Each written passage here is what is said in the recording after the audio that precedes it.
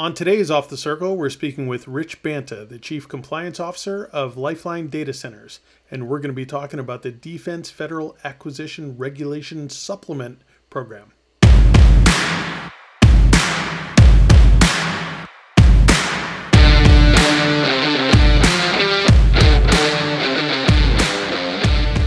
Listen to indie-based entrepreneurs and business people. Learn from their experience and expertise, and have some laughs along the way. Off the Circle, the Indianapolis business scene as you've never heard it before.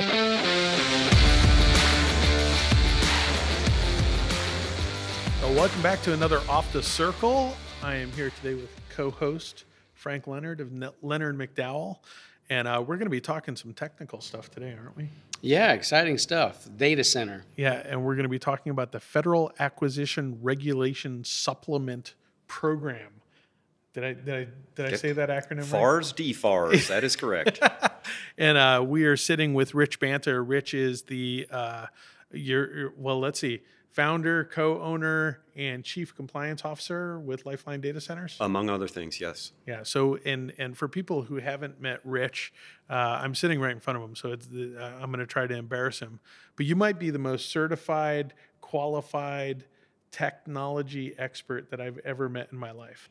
Well, those are kind words. I do have a lot of letters after my name, but to operate where Lifeline operates in the industry, it's a necessity. Yeah, absolutely. And maybe for people that are listening that haven't been introduced to Lifeline, and the importance of those certifications, would rattle off some of the certifications that you guys really lead the charge on in the Midwest, and then as a private data center, lead the nation. Well, just as a data center, we are designed and operate based on the TIA-942 standard for telecommunications and data centers. And we are FedRAMP ready, meaning we have been assessed by a third-party assessor and the FedRAMP Project Management Office. And that means we have assurance that when we enter the authority to operate process with a federal government agency, we shall pass. In addition, we are right in the middle of our first run through an ISO 27001 certification. That is a high bar. About 3% of organizations are capable of attaining that. It's not an easy exercise for us, it's a challenge, but to put it in perspective, that covers 187 operating and material controls. The FedRAMP moderate baseline, which we have already achieved, encompasses 526 operating and material controls. Just, Rich, for our viewing audience and listening audience, could you just give us a couple examples of some of those types of controls? An example would be to log into a system, you absolutely have to have multi-factor access. For instance, an RSA token and your password, in addition to your user login. The same goes for all physical access. Some actually require biometrics on them. It covers encryption of data, both at motion and at rest, and the standard to which that data is encrypted, which is military these days. Wow, that's helpful for our audience. And what did from a customer standpoint, what kind of industries and companies is that attractive to? Well, in addition to the federal stuff, we also have a PCI, or payment card industry, attestation and report on compliance.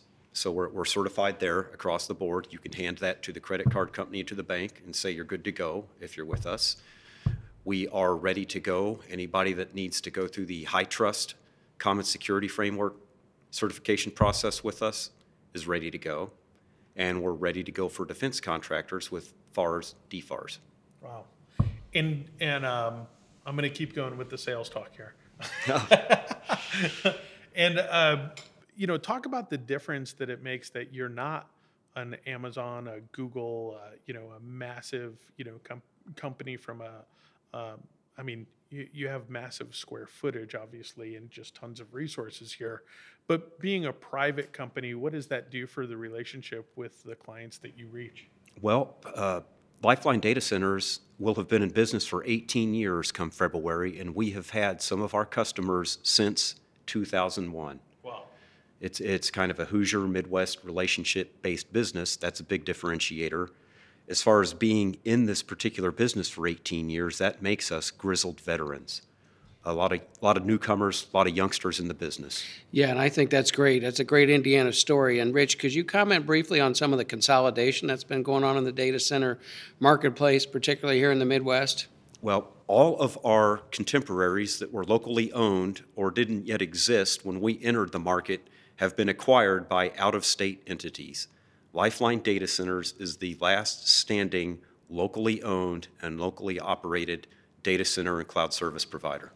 No, that's outstanding. And can you also just share with the audience your plans to open the new market up in northern Indiana? I can. We have 30,000 square feet at our venerable Henry Street location. We have 90,000 square feet out here on the east side at the former Eastgate Shopping Center. And we have 60,000 square feet under construction in Fort Wayne, Indiana. That is going to be the first EMP, electromagnetic pulse, and CME, coronal mass ejection, protected commercial co-location facility in the continental United States. Wait. Okay, you have to explain CME. That's a new acronym that I've not heard. A coronal mass ejection is a solar flare. Wow. There are always solar flares going Right. on. We're in a period of relatively low activity right now, but they are going on constantly, firing out randomly. And if you get a huge one with an ion wave, Well, and that can knock out electronic. it is a electronics. statistical inevitability that one of those is going to line up directly with Earth. The last time, and that happens in statistically, it's a 150-year window. The last major one of these to hit was the Carrington event in 1859. It set pieces of paper on fire on people's desks, and it completely blew up the telegraph system. Wow. It will destroy every solid-state device it comes in contact with that's not shielded. Every transistor with a PNP-NPN junction is permanently destroyed. That's incredible. That's scary. That is scary. But it's funny because technology is moving at such a rapid pace that we don't often go back and fix the weaknesses, right? We keep introducing even more weaknesses sometimes to these systems. Oh, we expose ourselves to more and more vulnerabilities and dependencies almost daily. Yeah. And a lot of the people and entities in a position to do something about it spend more money lobbying not to fix it than they would to fix it. But one of these events, right? One of these catastrophic events would mitigate that cost immediately had they invested. Had they invested in it. There are states and government entities that are taking a real interest in doing something about it. And if you do a search on EMP or electromagnetic pulse, it is getting an awful lot more press and being recognized for a threat. Our enemies have weaponized it and will cheerfully use it against us. Yeah, and for people listening to that, electromagnetic pulse, the original, I think, kind of was thinking about nuclear bombs. Right. But now they just have EMP bombs. They do. It doesn't actually blow anything up. It just sends out an electromagnetic pulse that can destroy all equipment. It's right? a little scarier than that because a really low yield, unsophisticated device like the North Koreans have, of a 10 to 12 kiloton yield, smaller than Hiroshima, Yeah. detonated 100 miles up, can take out half the grid of the United States. Wow. And all of our GPS and all of our cellular and Everything gone. And this is where our just-in-time delivery systems, and particularly food, it's going to become a pinch point in a hurry. yeah, absolutely. And with the advent of solid-state disk technology, there was a chance with stuff on tape and hard platter magnetic media that it could be recovered at some point. Everything is going to SSD for speed, portability, heat footprint, and all that. And now that's going to be blown up and gone forever too. So EMP protection has worked its way through the National Institute of Standards and Technology that writes special publication 800-53 that gives us its 960 controls, and it gives us all other control families like the FAR, DFARs are derived from that. They're subsets of that. FedRAMP is a subset of that. Release 5 is in the wild in draft form. They have included EMP protection as a control enhancement for hypercritical data that cannot be permanently lost. It will have to be housed in such a facility. Yeah. Very few such facilities exist. They're built by the government, controlled by the government, and there are commercial institutions that have been invited to live within those major financial institutions. All your too big to fail players are being protected by the government. And Rich, are you working pretty closely then with the Department of Defense to get these certifications for that Fort Wayne facility? It will have to be certified by a qualified assessor against military specification, Mil-Spec 125-168. There's no fudging. There's no making it up. They are going to test it because this is really, really serious stuff. Yeah. It's not amateur hour. And that facility is going to be pretty unique because there probably won't be a whole lot of people that get in and out of that facility, correct? It's going to take your usual data center standards, very limited access, no cardboard, et cetera, to an entirely different level. And in addition to airlock, it has to have true dead man entrances, meaning the integrity of the electronic shield has to be maintained at all times. If you leave a door open for 30 seconds and the pulse hits at that time, it was all for nothing. Yeah.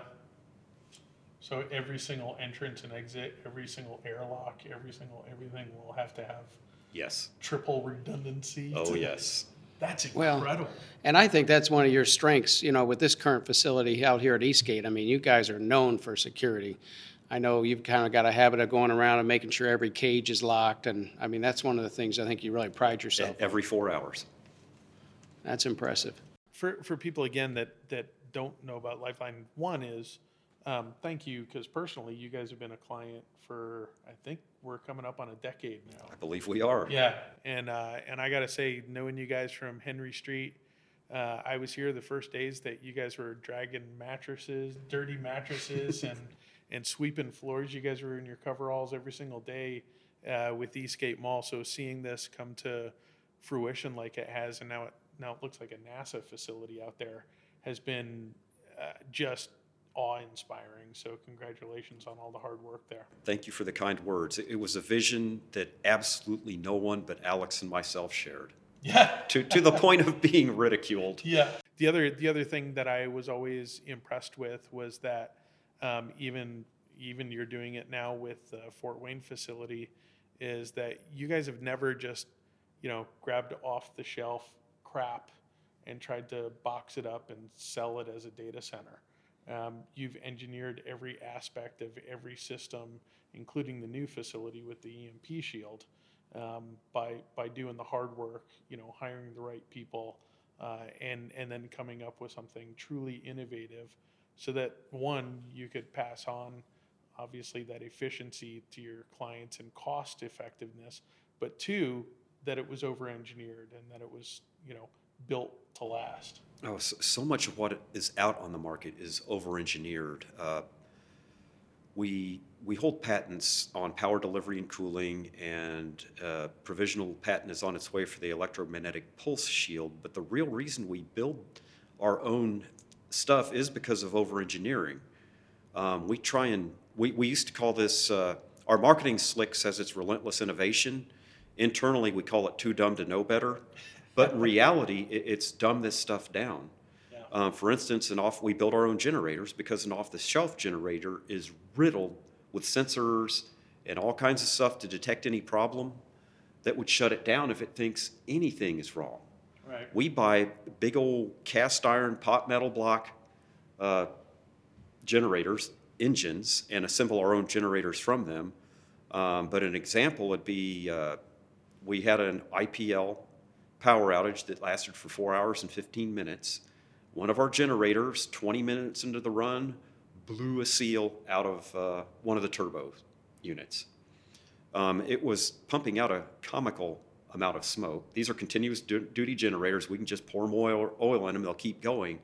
If that had been an off-the-shelf, super sophisticated generator, a sensor would have shut that thing off. You'd have an error light and you're done.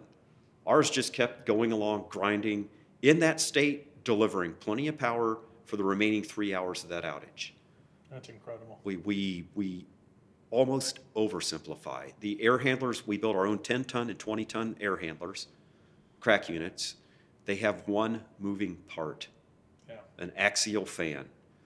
And the mean time between failures on a modern free-running 480-volt three-phase motor is tens of thousands of hours.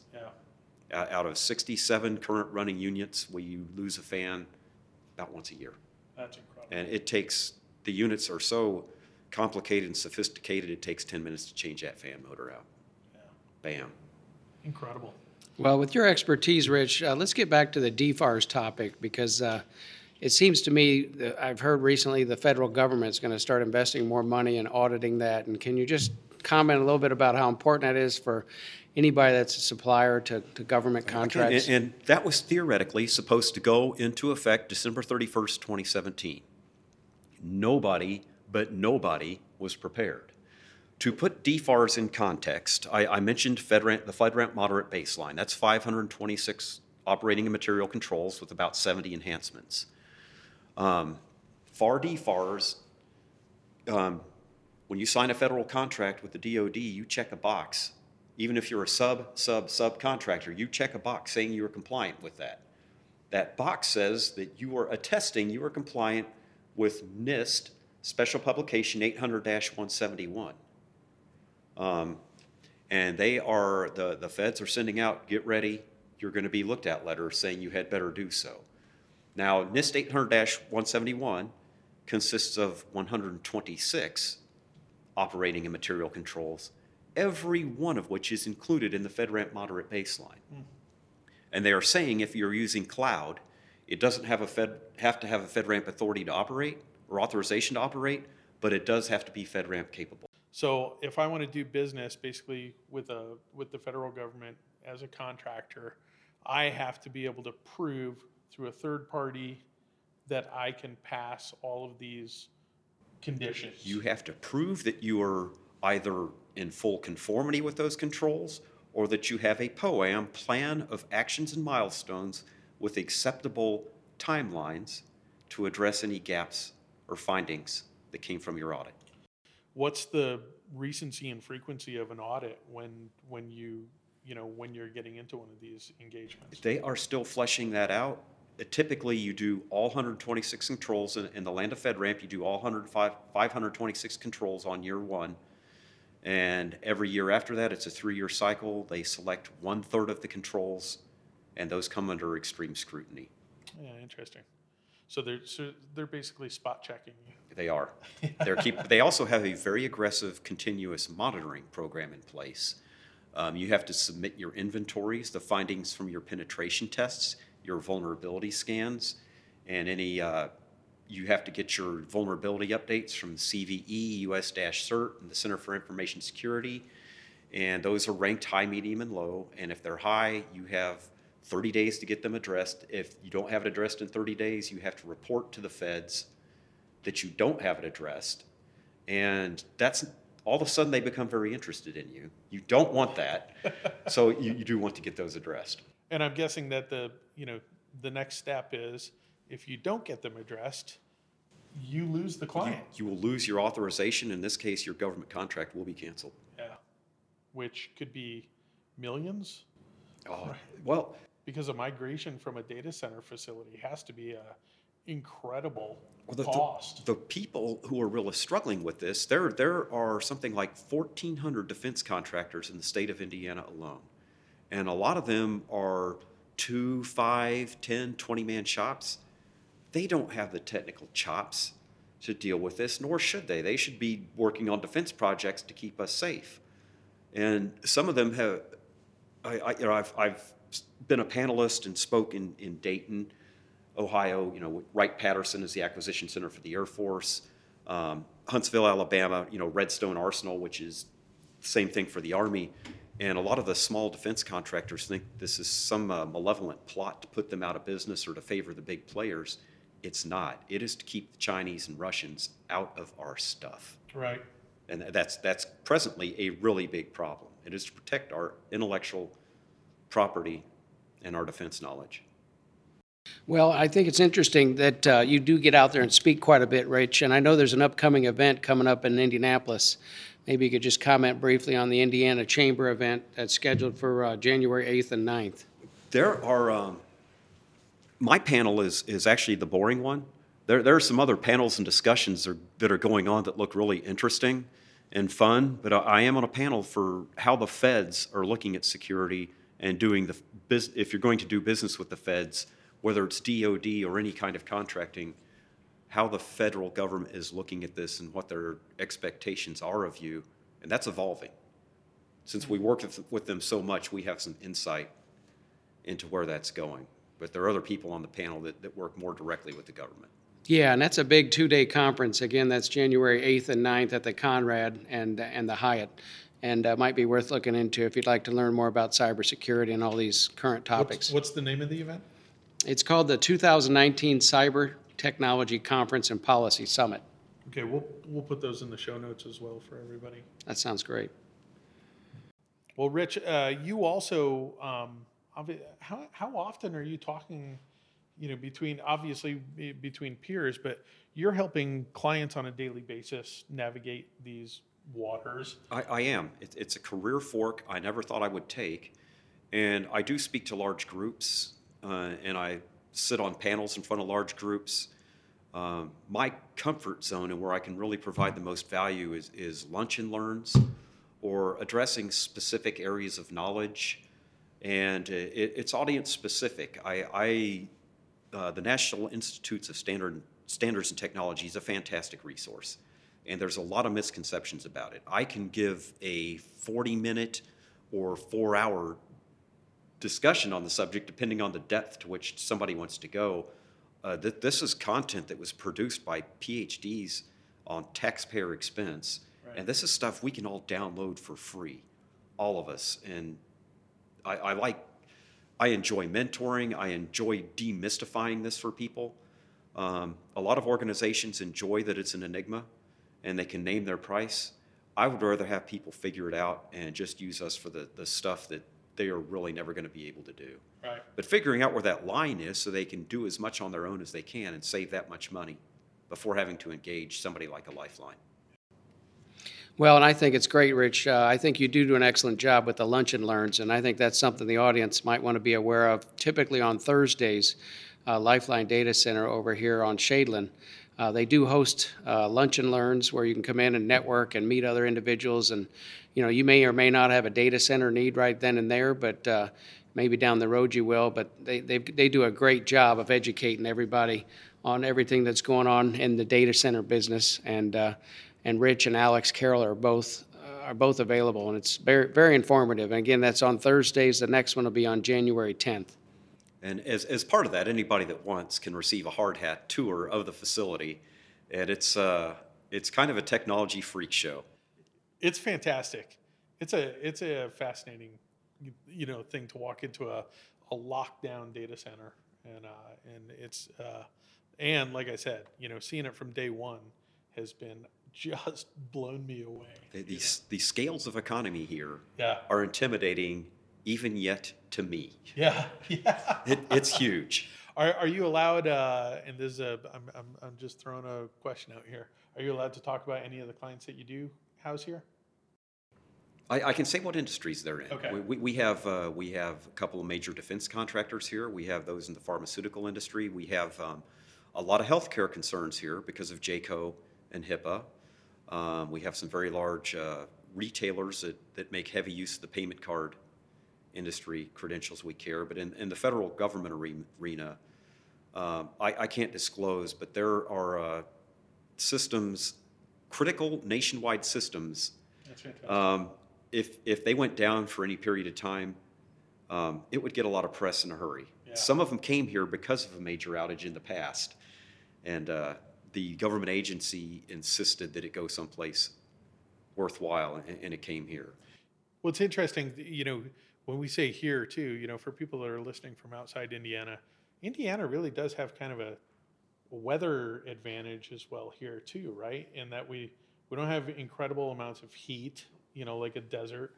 We don't have hurricanes. We don't have we have very minor earthquakes. Yeah. You know, but it seems like from a weather standpoint, and you guys have probably done a lot more analysis than I even know, but it seems like everywhere else they run into some kind of really bad weather issues. Well, something else they run into in other places is that most large. Our number one business here, really, as far as a data center, is heat rejection. Yeah. We do not have the capacity to heat this building except where humans live consistently, nor do we need it. Yeah. Come January, we are still rejecting thousands and hundreds of thousands and millions of BTUs of heat. Because of Indiana's temperate climate, we are able to fully free cool for about 3 months out of the year. Wow. We're able to achieve a very favorable low.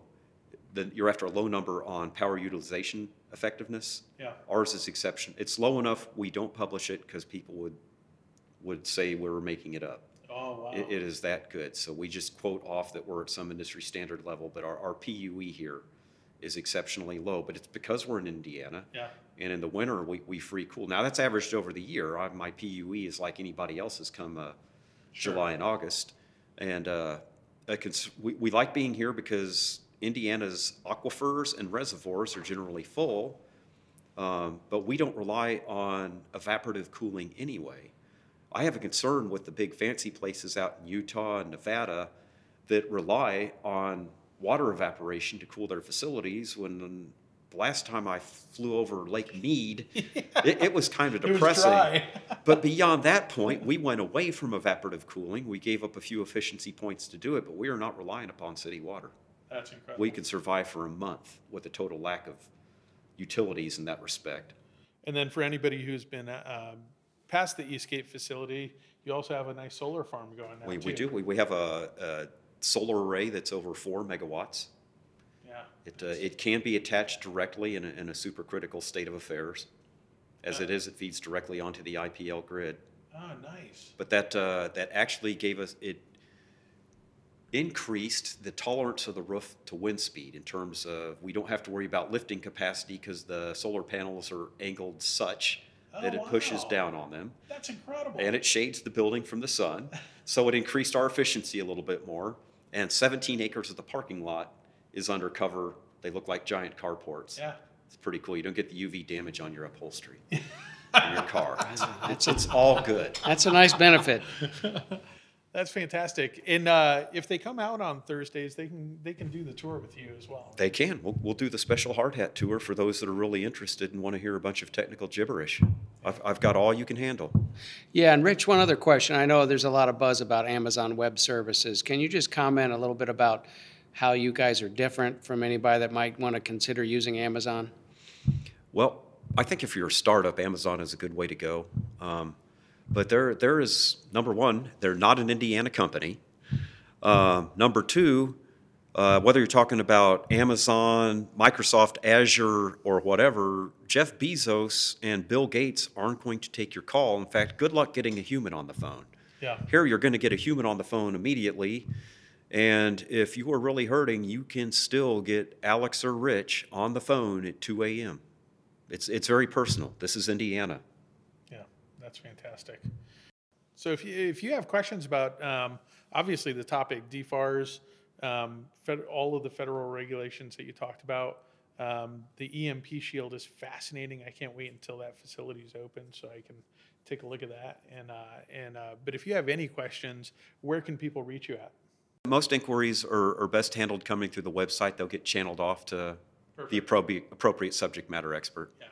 Yeah, or if you have an interest in attending the lunch on Thursdays, you can reach out to me, Frank Leonard. I'd love to have you show up for some of the Thursday lunch and learns. It's a great networking as well as learning opportunity. So we'll put that in the show notes. We'll put how to get a hold of Frank if you want to stop by for a lunch. Rich, if you need that technical, assistance at that high level, and then of course, subscribe to Lifeline's site. You were talking about a lot of times when these releases come through, you guys do kind of a quick, here's the 3 bullet points that you need to understand and walk away with these regs that are coming out. There is a National Institute of Standards and Technology released NIST special publication 800-37, which is their risk management framework. And this finally incorporates the new risk management framework. I'm going to break down some highlights from those and get those to you so we can get a blog entry put together on that. And one last question for you, Rich. Can you tell me about the next certification you're working on currently? I personally am working to become credentialed as a practitioner of the NIST cybersecurity framework. They are moving, everything is moving in that direction. So FedRAMP, Defense Information Systems Agency, they are trying to consolidate all this stuff around that framework, and it translates very well to the civilian sector as well. Oh, that'll be great. What's the timeline for getting that certification? Should I pass the exams, we're looking at about the end of February.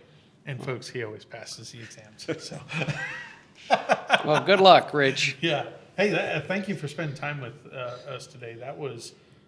That's a 30-minute walkthrough of just about the entire ecosystem. From 50,000 square feet. Yeah. Yes, it's been a privilege. Thank you. That's fantastic. Thank you. If you're an Indianapolis-based professional and would like your story to be heard on Off the Circle, contact us at offthecircle.com. While you're there, be sure to subscribe to our podcast and leave us a glowing review.